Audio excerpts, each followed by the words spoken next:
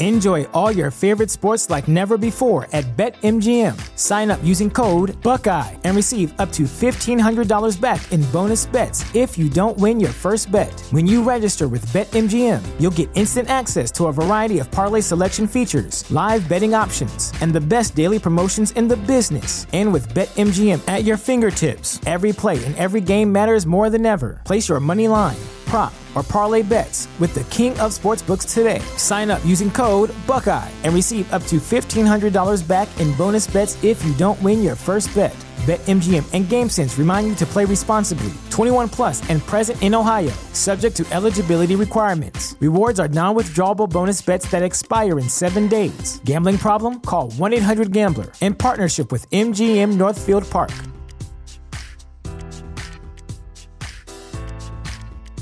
Hey folks, this is episode number 223 of Just Another Fanboy. This is Wheel of Time Season 1, Part 1. And guess what, folks? I'm not alone for this one.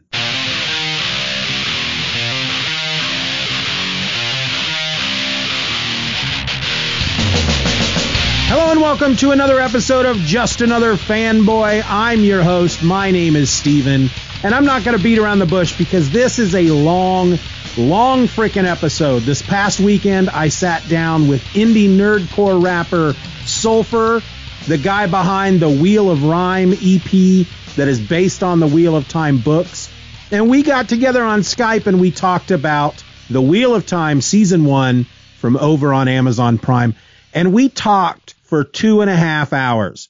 Now, after I did some editing and cut some of it down and took some stuff out that had not a lot to do with the subject at hand, I was still looking at almost 2 hours. And I just couldn't bring myself to put out an episode at this point that's over 2 hours long. So I'm cutting it almost in half. So you're going to get part 1 today, and then you're going to get part 2 next Thursday. We're going to have another episode in between. Hopefully I'm going to be talking about ElfQuest in the next episode on Tuesday, and then we'll come back on Thursday to get part 2 of Season 1 of The Wheel of Time, featuring myself and Sulfur talking about the show on Amazon Prime. Did we like it? Did we hate it? What was our nitpicks? What did we love? Well, hang out, because you're going to hear a lot of it here in just a bit. I will warn you, there's spoilers. If you have not watched the show and you've never read the books, you're going to get spoiled. We're going to spoil some stuff. We're talking about the season in depth, and we are all over the place. So it's not like we're starting with episode 1, and then if you're not going to get episode 8 of the show until part 2. No, we are jumping all over the place. So just be warned and enjoy. Here you go. This is me and Sulfur talking about the Wheel of Time, Season 1, or at least part of it.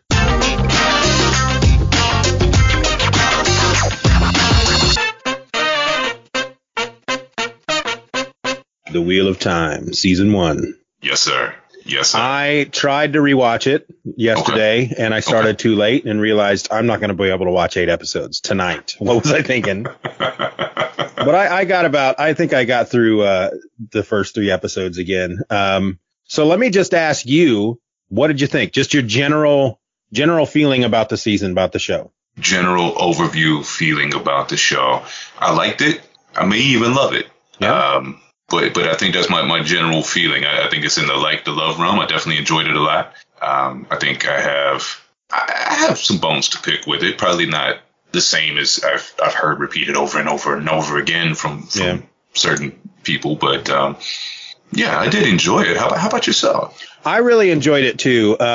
There were moments where I wasn't quite sure, and I'll be interested to hear the bones that you have to pick, because I have a couple as well. Sure. But I think in general, I think they did a really good job of touching on some of the main story points.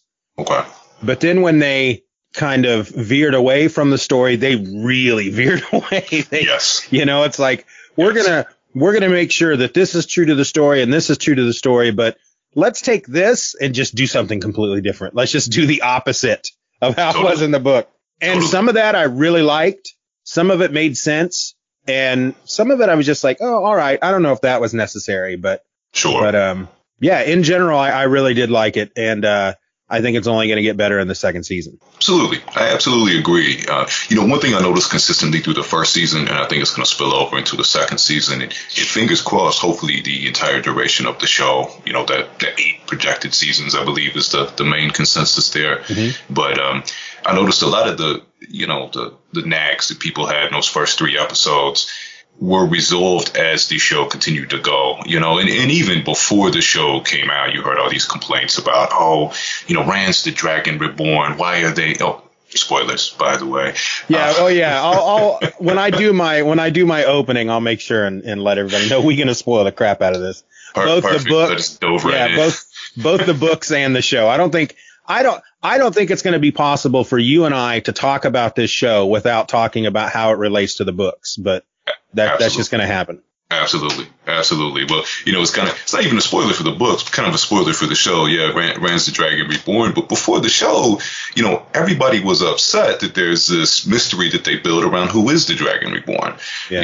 And Rand is clearly the Dragon Reborn. And it was almost disappointing to see all these, long-term book fans just ruining this element for newcomers, because that was fun to me. I enjoyed the fact that they made it a mystery. I enjoyed the fact that Egwene and, Nynaeve were Ta'veren, essentially, and in the mix for that. I liked those things a lot, so I did enjoy that.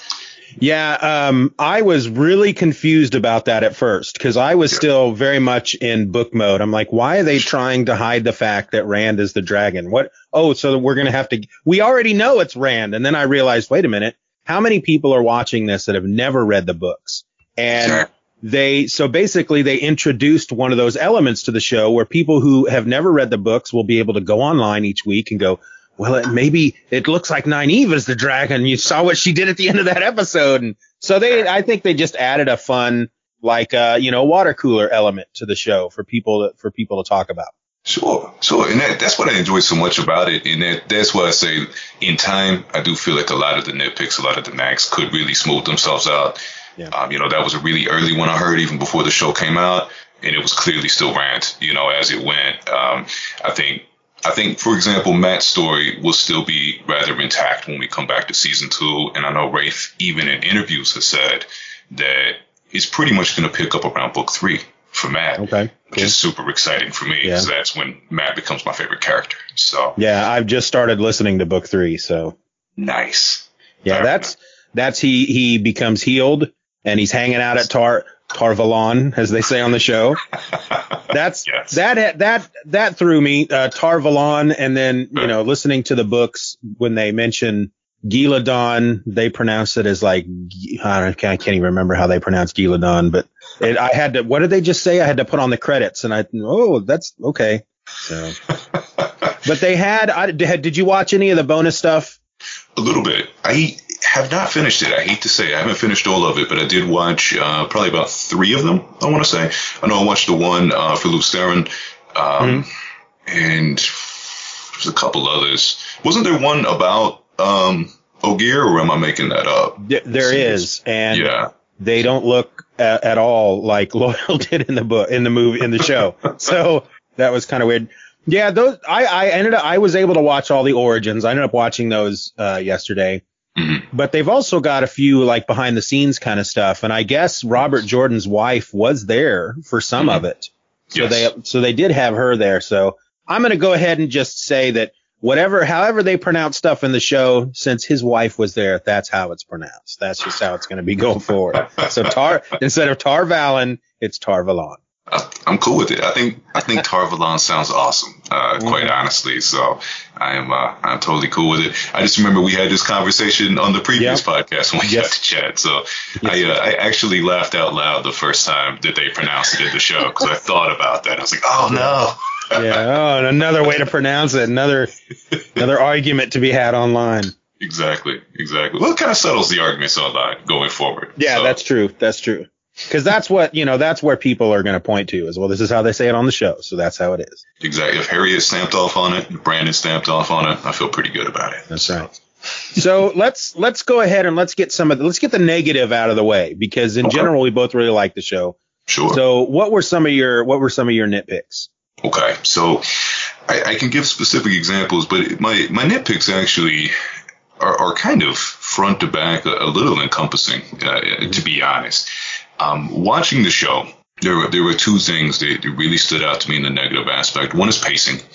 And some episodes are worse than others. A lot of people have criticized, let's say, the first episode or the 8th episode in terms of pacing. And I really do feel like they're not just bringing that out of thin air. I can see that pacing happening super quick, like a specific example right there at the end of the first episode.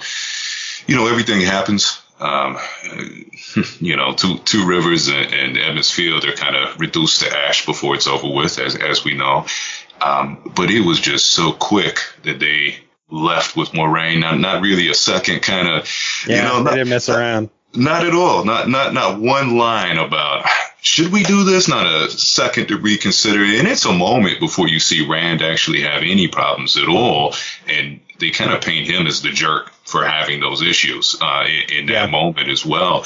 But, just thinking about any human person in that scenario, you would at least have one thing to say maybe before you abandon your entire life and leave with a complete stranger. So, the pacing in certain moments felt really, really just super rushed. I understand what they're trying to do, and I do respect it. But it's present. It was there. And then the other thing is, I'm trying to think of the right way to phrase this, but, the thing, and apologies in advance to my Wheel of Time fans and friends, because I know a lot of them absolutely loathe Game of Thrones comparisons, and I get it. I really do. The one reason I'm going to make a Game of Thrones comparison here is just about production quality. And when you watch Game of Thrones and, it has that HBO money and footing and, they're very, very practiced in what they do. HBO has been making those tiers of shows for a very long time, so it's a well-oiled machine, but there's a production quality to that series as you watch it. It really is top tier. It's almost on that film quality, that movie quality. And when I watch Wheel of Time, and I'm not usually someone that gets hung up on CGI or these sorts of things, but as I'm watching it, the quality level of it still, to me, hits like a TV show, your TBS version of fantasy, your FX or sci-fi. And there's great shows on those channels and there's great things. So it's a nitpick. It really is. It didn't ruin the show for me. It wasn't anything of that. But, would I love to see that quality hit that more film level, that HBO level? Absolutely. So those were kind of the nitpicks I had as watching it, like really apparent on that 8th episode as you're watching it when it comes to some of that CGI. And there was a couple of things that broke my immersion when they all linked together. I actually laughed out loud because I thought they were kind of shaking back and forth a little bit. And it was just, it broke the immersion for me. So I got to agree with both of those points. The quality, I'm just kind of hoping that the show becomes popular enough that they get to do the 8 seasons, and the further along they go, the more money they're going to get. Sure. That typically happens with a lot of shows. The more popular it gets, the more they throw money at it, and the quality, as far as the effects are just going to get better. There were moments, for example, the very first episode, the whole Trolloc attack, where it's just like, oh my God, these Trollocs look so awesome. And then you'll get a quick little clip of another one and you're like, wow, that didn't look great. And it just kind of went back and forth. It's like and I think a lot of it was the CGI. I think they just weren't at that level with the CGI. And as far as the pacing, I do agree with that. There's a part of me that feels like, holy crap, they got to Fall Dara really quick. I mean, granted, they skipped a whole month at one point. But it's like they get to Fall Dara and then frickin' Trollocs attack. I mean, they just raced through that part. Yes. And yet they spent so much time, they get to Fall Dara and they got like this frickin' scene. I got nothing against romance, but it's like, I don't need to see long drawn out scenes at this point in the show between Nynaeve and Lan and Rand. And it's just like, we understand, Sure. Especially the Lan and Nynaeve thing. Mm-hmm. That needs to simmer a bit. They don't need to be throwing that at it. I mean, we need to get hints of it. Yeah. But, really season 3, it should be a Ross and Rachel type of, are they or aren't they? And don't just tell us they are right there before the first season ends. Sure. But other than that, I don't know. I'm still kind of up in the air with Loial.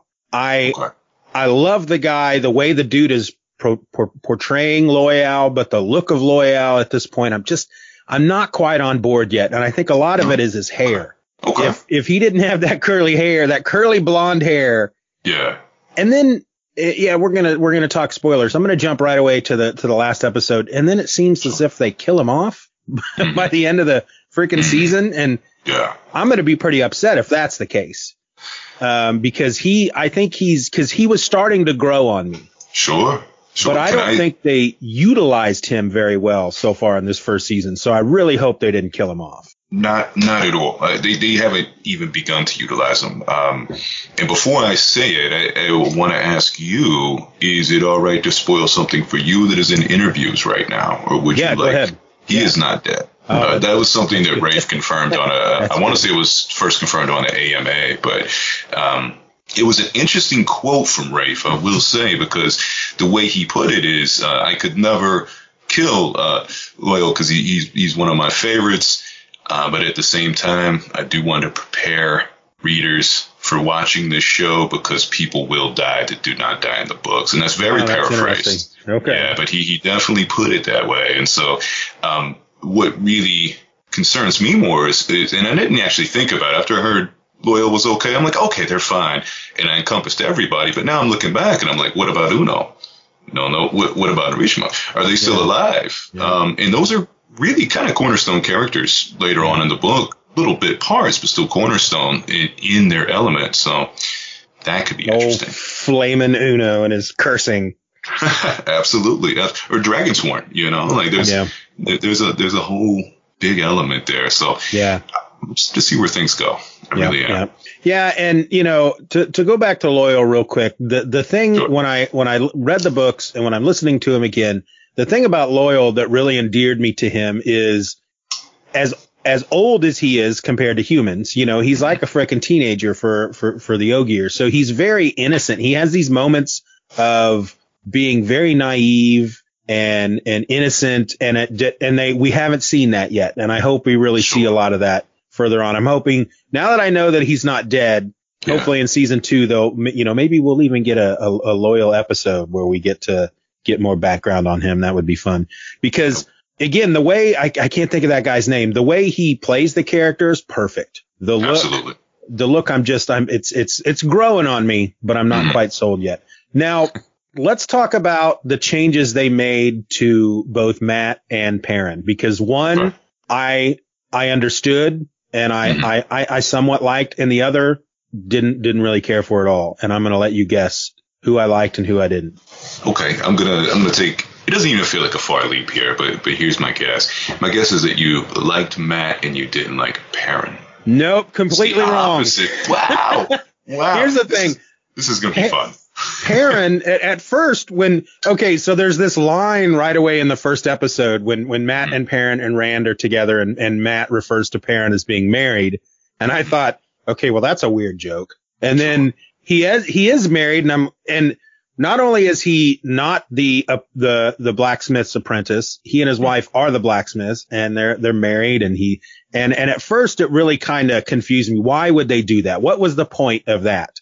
And my feeling is because his character in the books turns into this whole, he hates the axe that he carries, and he hates using it, and he doesn't like killing, but he knows it's necessary, to defend himself or defend the ones he loves. And the way they kind of introduce that in the books is when he kind of goes crazy and kills that white cloak. Sure. And he kills a couple of white cloaks, but he starts to feel, guilty about that. And I think to really nail that in the series with what little time they have, well, let's just give him a wife and have him kill her on accident, So that's kind of like the whole Peter Parker thing. He's going to feel really guilty about that for most of the show. And I think for them, that was the quickest way they could get to that plot point for him, to that character point for him. Sure. The thing that makes me angry about Matt is just the fact that in the books,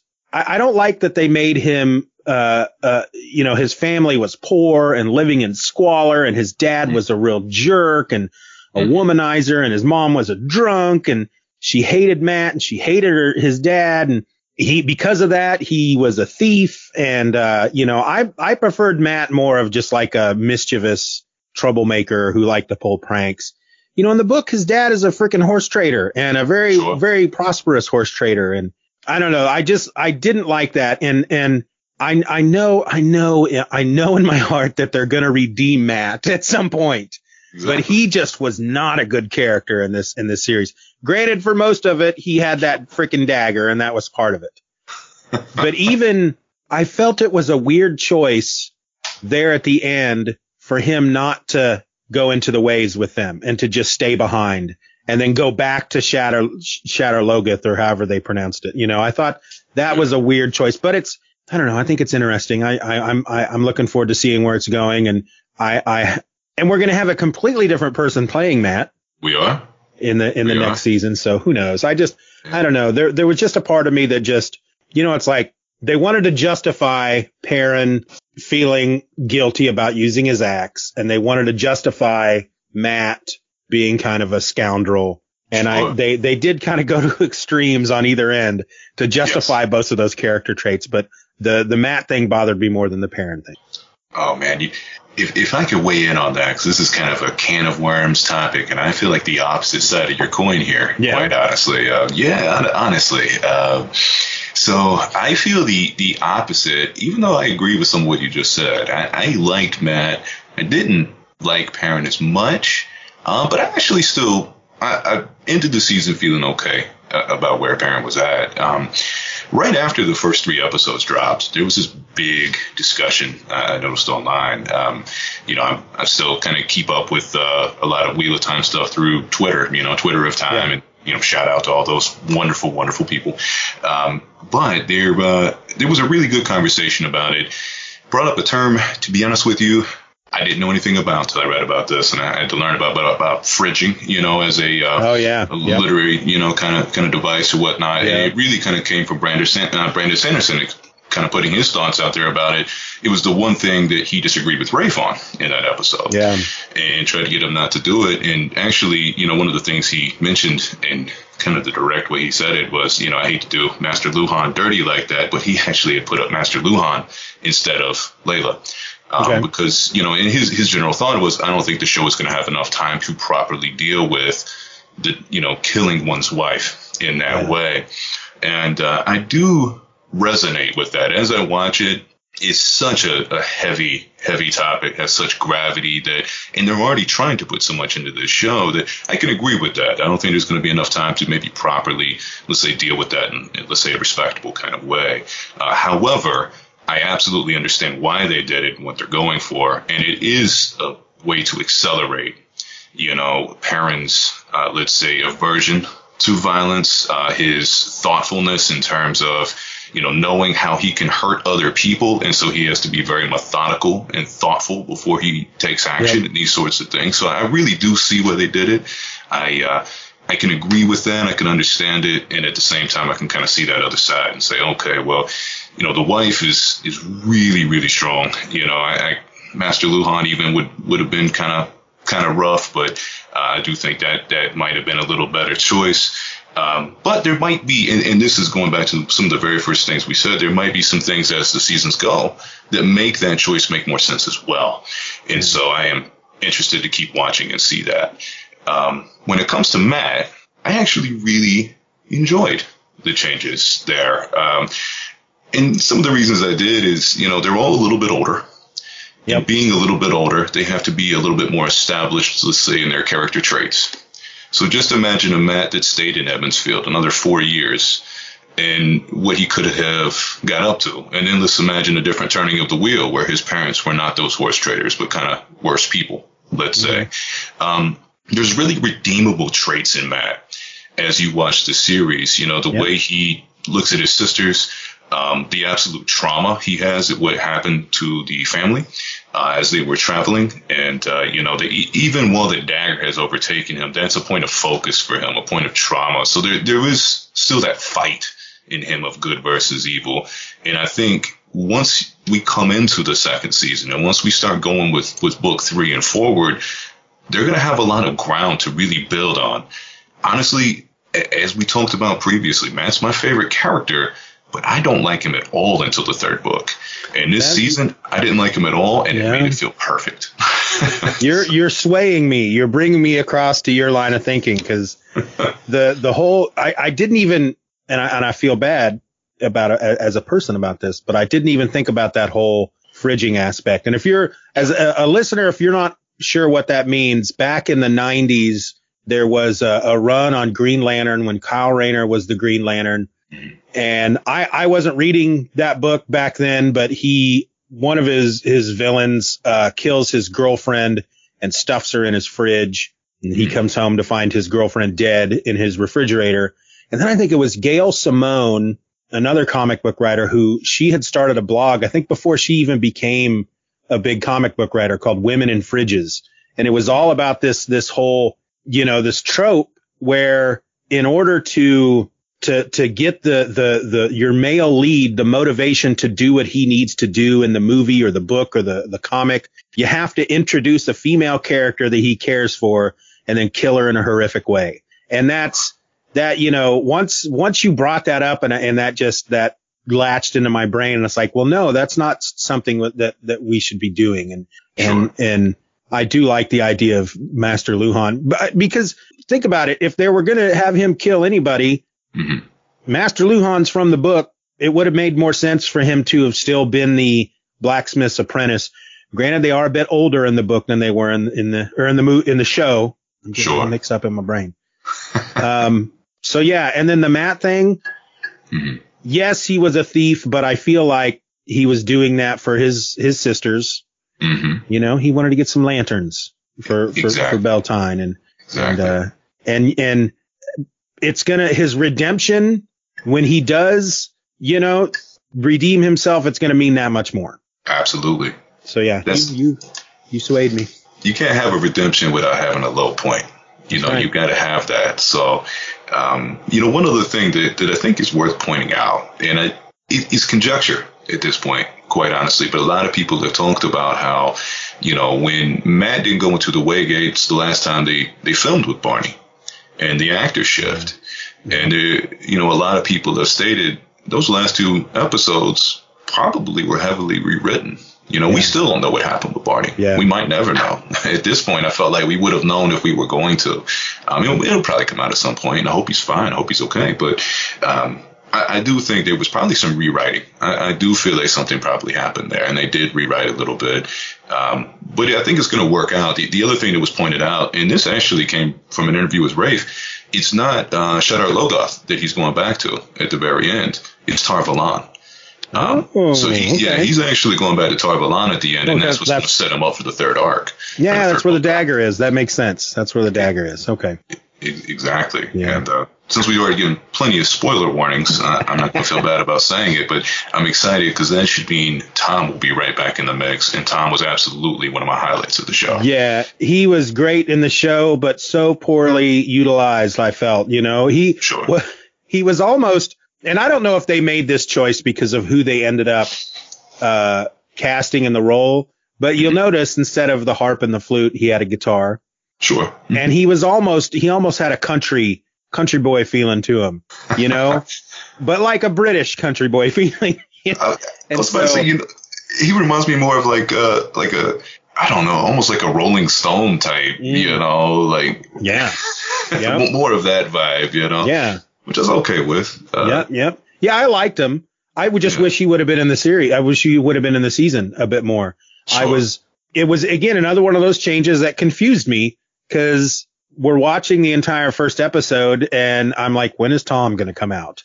Sure. He left with them in the books, and then we don't get him until episode 3. And we get him in episode 3 and 4. And do we get him in 5 as well? It's like 2 episodes. He's in and out.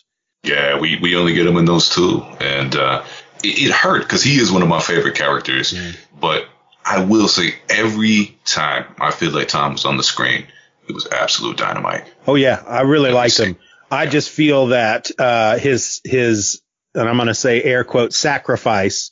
Sure. Because if we follow the books, he didn't die fighting that Myrddraal, but I felt like that would have meant a lot more had we been able to spend more time with them. Had we been able to, the the person who's watching the show that's never read the books, if they would have been able to spend some more time with him and get to know him more and really start to love him as a character, and then he throws himself at that Myrddraal to save the two, that would have it had impact on us because it's very similar to the book, except for it happened in town and yeah.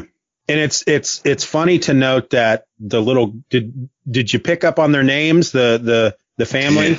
I was just trying to think of their names because I remember they're actually a fan. The Grinwells, yes. Yeah, because Elsie Grinwell, who was the little girl, was actually their age in the book, and she ends up being she ends up going to Tar-Valon.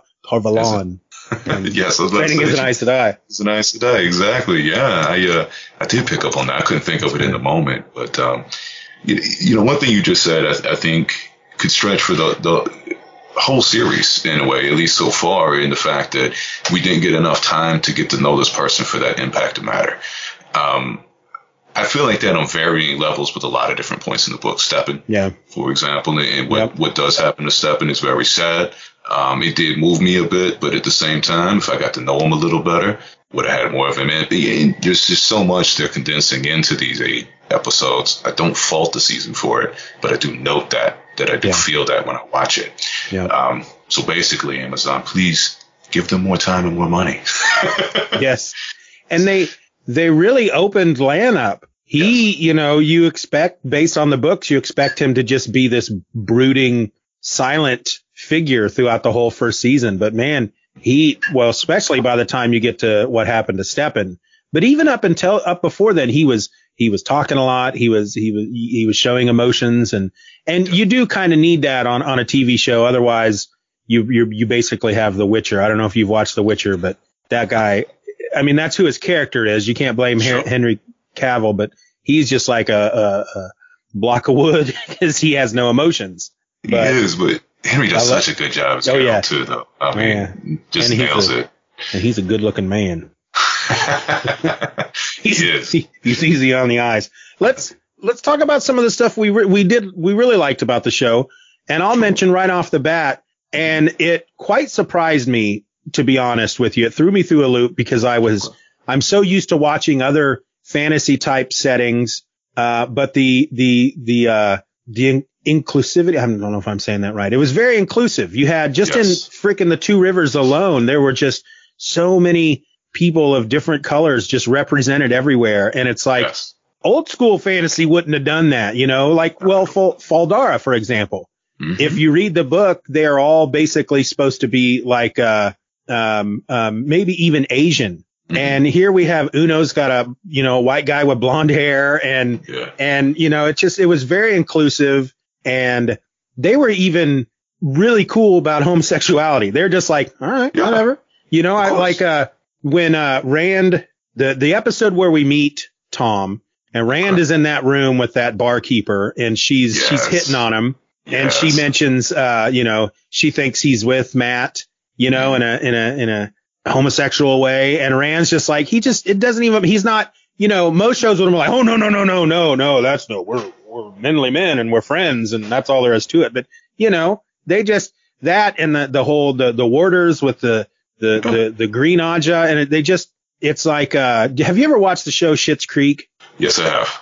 It's kind of like the way they handle it there. It's just like, yeah, he's gay. So what? It's like, it's just part of normal everyday life. And I think I like it when they include it, but they don't make a big deal out of it. It's just the way it is. And that's the way it should be. And I really appreciated that about the story. And I really appreciated just, it wasn't like your main cast wasn't just a bunch of white people and then maybe a person of color thrown in here and there just to round things out. I mean, there's a lot of color in this show, and I really appreciated that as well. Yeah. The Trollocs, when they were done well, they looked really good. Sure. I really liked the Trollocs that ran on all fours, but the CGI that accomplished that wasn't very good. Sure. But they were creepy. The Myrddraal was cool. Absolutely. I really think, we're talking about the whole Perrin's story and how that might come up again later down the road. We know that in the books he does meet another woman. Okay. What's her name? Fail. Yeah. And they get married. And I bet that's going to be a sticking point to him. He's going to feel guilty about meeting this woman. I'm sure. Because he was married previously to the love of his life. And then he killed her with an axe to the belly. So I'm sure that's going to be a thing. Though, did you pick up? There almost seemed to be, when I was watching the first episode again, I don't know, it's almost like they were trying to hint at there was a little trouble in the marriage. Oh, they definitely were. Yeah. So, which definitely were. Kind of bothered me because it's like, all right, so we're not going to, like, they don't want us to feel that guilty about the fact that one of their main characters accidentally killed his wife because he was trouble in the marriage. But that's not okay. Yeah, that's not okay at all. There's some interesting points on that. I've seen some fan theories that were interesting that I don't think will pan out. They struck me as interesting. Like one pointed out how it looked like Layla was kind of coming up behind Perrin at a point and accused her of very much a White Cloak sentiment, but accused her of being a dark friend. In other words, she was actually going to, and I don't really believe that's going to be the case, quite honestly, but it was something on Twitter that got a lot of traction, a lot of people talking about it there. Ultimately, again, I don't think that one's going to pan out at all there, but, what I have seen a lot of talk about as well, that what is more likely is the whole kind of love triangle thought towards the end. And I didn't love it, but I didn't hate it either. Yeah. I felt solidly, it was just kind of a middling thing. It was okay. They're throwing that in there. There were some little moments in the book, and they're very fleeting. We're talking about a 14, 15 book series that are all huge, and we're talking about maybe 3 or 4 sentences, not even a full paragraph, but little references to Perrin maybe having just the slightest little bit of maybe some feelings. And that happens in real life. That's not exactly completely natural thing. Yeah. So it's not, let's say, out of bounds to build on that in the show and kind of build that out the way they have or whatnot there. But most likely, I think that's the insinuation there, that there was, because notice that also Layla was at the Forge, and the big thing at the White Spring in the first night. Now granted, it's Beltane, but also people are celebrating Egwene. And they're celebrating, her joining the women's circle. So that was kind of my interpretation, is she doesn't want to be anywhere celebrating Egwene. There probably is this little thing that kind of came out along the way. But I also do genuinely believe that Perrin was being honest when he looked Rand in the eyes and said, the only person I've ever loved is my wife. Yep. I even had the thought of, did Egwene have a crush for Perrin? And present that to Perrin, and he says no. And then the day that, him and Layla got together was the day that Rand and Egwene got together, which was where Rand kind of sourced those emotions and that problem from. That's probably not it either. They probably had a little bit of a mutual, thing, but nothing ever came of it. It's just a totally normal human thing. So yeah, and you can be a guy who is just extremely close, good friends with a woman without any romantic entanglements being involved. Absolutely. But then the guy who, the girl who is the guy's friend, her boyfriend could read more into that than actually is there. And then the guy's wife could read more into that than it is actually there. And, it's very possible for troubles to arise out of nothing, ultimately, just more out of perception. Exactly. Than anything else. Could I mention a couple things I absolutely loved about the show? Yes. Fire away. You brought up the diverse casting, and I want to touch on that. Not only is the casting just wonderfully diverse, and it was such a refreshing just breath of air in fantasy, I will say, but also, one thing you mentioned about how they did have, all different types of relationships. We have Siuan and Moiraine, and they were actually referenced as together in the books, in the prequel. But to actually build on that, to see that, just make that absolutely, we're not putting this on a pedestal, or we're not lowering this. It's just completely normal, completely commonplace. The way it should be was a breath of fresh air and wonderful and refreshing. Beyond that, just the actual casting, I think is one of the strongest points of the show for me. When you watch that, Rosamund as Moiraine is incredible. incredible. And that, I want to say it's the 5th episode. Maybe it's the 6th, because it's the one where Swan is in it heavily as well and does come back as the Amulet Sea. But, watching her at work just built on that character in such a beautiful way. To see her is truly like an I Spy, just really like a spy in the Aes Sedai society, even to the point of, her own Aja. She's meeting with the sitter of her Aja and getting secret notes while she's sitting there with her, and even has secrets from her. And it's just really makes her so badass, quite honestly. But she nailed it. I feel like the Evansfield 5 nailed it. Is it Zoe that's playing Nynaeve? I forget the actress's name. I don't remember her name, but yeah, so good. Yes. And they all are. By the end of it, Perrin, if you watch that episode 8 and the way he has his shoulders hunched and he almost looms like a wolf, looking like he's pacing, like an anxious wolf, just kind of pacing back and forth in a den. And I could visualize it. So really my hat's off to all of them. Yeah. And the job they did with those characters just absolutely took them right off the page for me. It was beautiful. Yes. Nynaeve is probably my favorite of all of them at this point, because she just kicked so much ass. Yes. I mean, she gets caught by a frickin' Trolloc, get dragged away by a frickin' braid. She gets away. Yes. The Trolloc chases her into that pool, and she just kicks his ass. It was so good. She was just really good throughout the whole thing. And Perrin, that's a good point, because he has moments where it's almost, you feel like he's just kind of a whiny, ineffectual, he's just like, ooh, I don't know. But then when he gets mad, it's like, you don't want to be in that room with him. The whole scene with him and Egwene and Emin Valda, the White Cloaks. Oh man, that was so good. And Egwene just kicks his ass and takes those rings from him. Yes.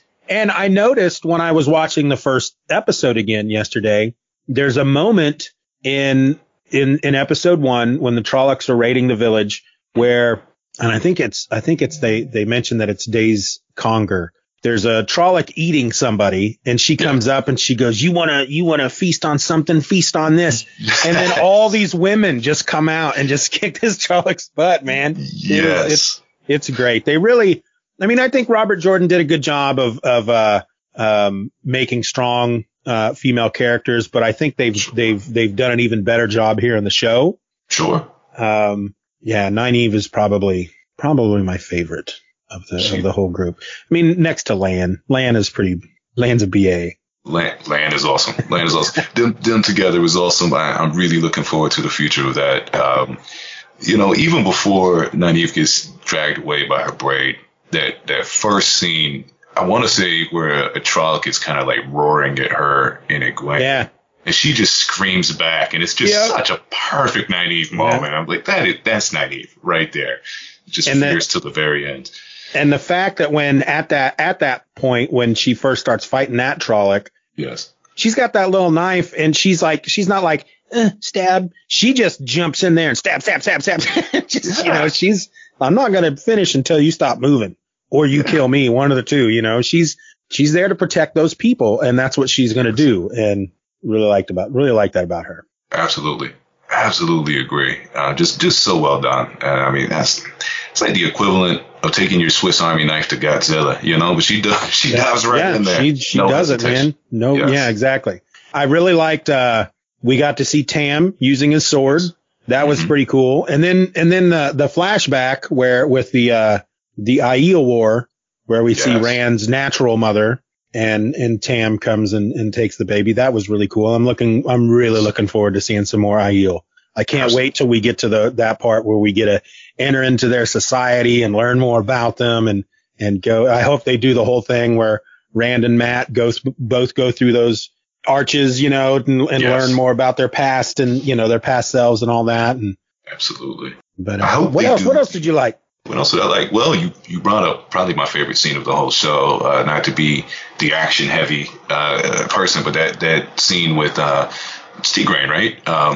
His mother there. But where you actually see, Rand's mother giving birth, while fighting off. Yes. I mean, it's 5, 6 different people, and it was truly a scene that rivals any action movie or fantasy, battles I'd seen before. It was really incredible. So I was definitely screaming, "Watch the spears" over it the whole time. Yep. I'm so excited about Aiel. It just makes me that much more excited when Aviendha and some of the other characters come. That's going to be some good stuff. And how she'd like take out 2 or 3 guys, and then she'd have these labor pains that would almost knock her onto her back. And then 3 or 4 other guys would show up, and then she'd just take them out real quick, and then deal with the labor pains a little bit more. It was really good. It was really good stuff.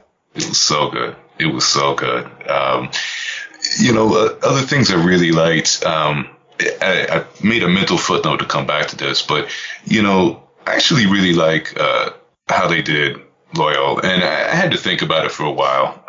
The problem I actually had with him at first was the writing, was the dialogue, and it was because that very first scene where he meets Rand, I was like, man, he's really heavy-handed with this humans are so hasty thing. I had this mental state when I watched the show the first time where I kept trying to put my own personal thoughts off to the side, and I wanted to watch it as somebody that had never read the books before. I kept trying to imagine that, and so as I was watching, I was like, man, they're just really heavy-handed with this. But as I've been re-listening to Eye of the World, because I got the one that Rosamund actually narrated, I've been listening to that, and I just re-listened to that this past week, and I'm like, oh, he's actually written that heavy-handed. He mentions that at least 50 times in that first meeting, so that's actually pretty spot on with the book.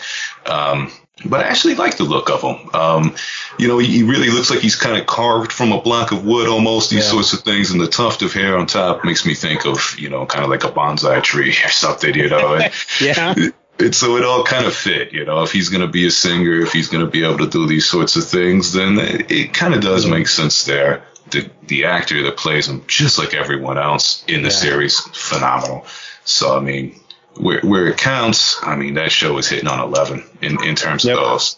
Yep. So, and in his look, like I said, it was growing on me. Yeah. We just didn't get him enough in the season for it to really sink in that's Loial. It just really threw me through a loop when he first appeared. It's like Rand walks into that library, and I can see that dude back there behind the shelf, and he starts talking. I'm like, all right, it's Loial. And then he pops up, and I'm like, what the flip is on top of his head? I think that's the only thing I had an issue with was that long, curly blonde, like gold hair almost. But, he'll grow on me because like I said, the guy doing Loial is doing such a phenomenal job that it's not going to take much time at all for me to look past the hair, and it'll just become a part of him. Absolutely. People think the same thing when they see me. They have to get past the hair, sometimes the face. But as you get to know me, something else I super, super loved, and it just popped in my head. One, the cold open where you see Lews Therin and you see the Age of Legends. Yes.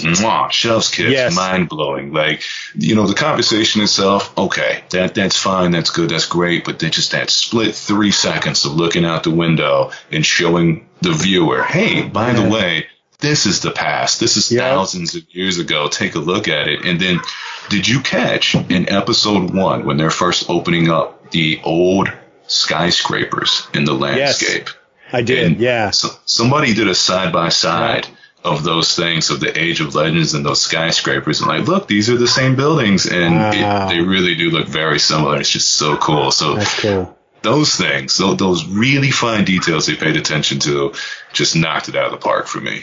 Really. And I wonder how many people who'd never read the book before was watching that scene, and when they went out the window and you see the flying cars, they're like, what? It just blew up, Absolutely. That's,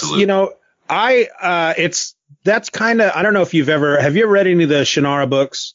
I have not, actually. That's, if you read the first one, it's like, all right, this is a Lord of the Rings ripoff. But the further he goes into these books, it's all set in our future. There was a point, in our future where, there was some kind of nuclear war or something, and people started to mutate, and the elves have always been around, but as modern science built up around us, they had to go into hiding. And, it's the hints to the past in those books it kind of reminds me a little bit of Lord. It's not the same because it's our past. Yeah. So it's like, gas powered cars and whatnot. It's not flying, whatever they called them in the books. But I've always found that kind of stuff interesting. I've always really enjoyed post-apocalyptic kind of stories. Same. And then what I enjoy even more are like fantasy worlds where you see the elements like the skyscrapers that have freaking foliage all over them and ruined, giant bridges that are in pieces and stuff, with, trees and stuff growing through them and junk like that. I've always enjoyed that kind of crap. So absolutely for him to do that in these books and then for them to show it in the show, I really appreciated that. Absolutely. There's a, I feel so bad I'm forgetting his name, but the name he's under on YouTube is Unraveling the Pattern. Does a really, really wonderful job of just these different in-depth dives on Wheel of Time. But one thing he's actually mentioned in some of his videos, and I haven't caught to myself in the book, I'm going to be honest with you. Maybe I need to watch his videos a little bit deeper to see them. But some of the introductory just big, broad overviews of concepts in the Wheel of Time. He talks about the ages, and, of course, the second age is the Age of Legends. But supposedly the first age, which is barely referenced in the books, but is referenced in little glimmers and really buried Easter eggs, is our age. And in the Wheel of Time, and I haven't caught them personally, and this is multiple people that have said this, there are references to our world, but they're very buried. They're like, BC type information for us if you were thinking about world history. So it's really buried. But I think his name is Lauren. And I just found him on YouTube and I've subscribed to him. I'll put the link to the YouTube channel in the show notes. Perfect. Yeah, they're really good. They're almost like documentary style videos. I really enjoyed watching them. But it's the kind of thing, even though I read the books and, watch the show, this is the kind of things I fall asleep to at night. I put on a YouTube video and pass out. But I've really enjoyed kind of those deep dives, and learning that was particularly fascinating, even though I haven't caught it myself yet. So.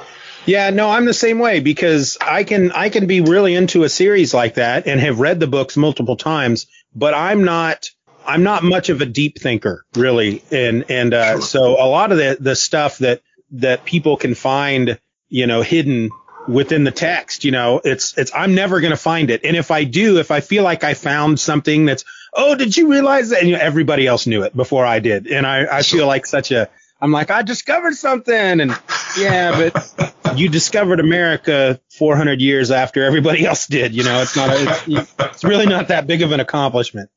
So I just subscribe to that dude. So I'll check out some of his videos because I do like to, when you're into a series like that and somebody can come along and point out stuff that you've missed that just makes the story richer, heck yeah, I'm going to be all over that.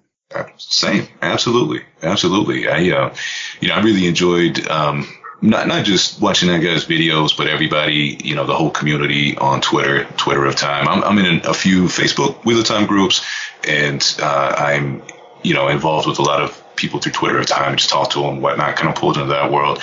Very much recommend the latter over the former, if you enjoy, Wheel of Time show particularly. But through just talking with those people and some of their ideas and thoughts and whatnot, it's really inspiring. I had to log out of it during the show because it was too much for me. I was like, okay, I want to watch this myself and form my own opinions, and then I want to hear yours. But now that the show is finished and the first season is wrapped and I'm, logging back in, it's really, really awesome to check that. So shout out to everybody on Twitter of Time. Y'all are awesome. I love y'all. I just found that hashtag. I'm gonna. There you go. Yeah, follow that for sure. That sucker. Yeah. I want to make sure I give them much love because I'm going to tell them all to retweet about this podcast as much as possible. So. Yeah.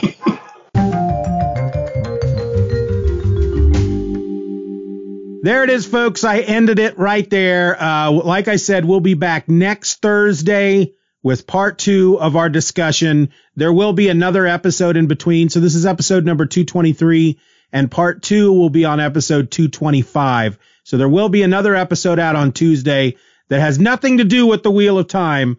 And then we'll get back to the Wheel of Time, the second part of our discussion on Thursday next week. That's going to be Thursday, the 20th of January. I hope you're enjoying it so far. We had, like I said, we talked for 2.5 hours, and he is such a sweet guy. And the one thing I always learn whenever I do an episode where I'm talking to somebody and I go back and I'm doing the editing, I realize that I talk way too much, and I always get worried. And I worry that I am annoying the person on the other side. But this is the second time Sulfur has sat down with me to talk Wheel of Time. So I'm sure he'll be back. I would love to have him back. He seems to want to come back. So he doesn't seem like the type of guy that's going to lie to my face. Well, through video anyway. Yeah, super nice guy. Love talking to him. We probably could have talked for another hour, but 2.5 hours was almost just too much. So at some point, he'll be back on, and we'll talk about something else. We'll see what other kind of nerd type stuff he might be into. And then we'll get him back on the show to talk about other stuff. All right. This is the episode. Join me here next week. On Tuesday, you're going to get ElfQuest Part 11. Hopefully, I hate saying that out loud because I don't know what's going to happen between then and now. I haven't recorded it yet, but that's on the schedule. You'll get Tuesday, the 18th, ElfQuest Part 11, and then Thursday, the 20th, Part 2 of this Wheel of Time talk. Until then, folks, my name is Steven, and I am just another fanboy. Be nice to each other.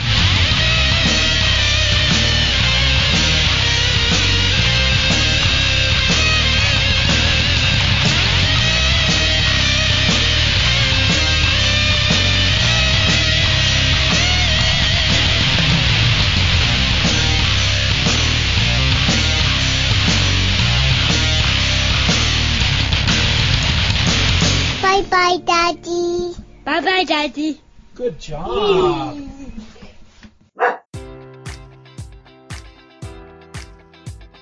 Enjoy all your favorite sports like never before at BetMGM. Sign up using code Buckeye and receive up to $1,500 back in bonus bets if you don't win your first bet. When you register with BetMGM, you'll get instant access to a variety of parlay selection features, live betting options, and the best daily promotions in the business. And with BetMGM at your fingertips, every play and every game matters more than ever. Place your money line, prop, or parlay bets with the king of sportsbooks today. Sign up using code Buckeye and receive up to $1,500 back in bonus bets if you don't win your first bet.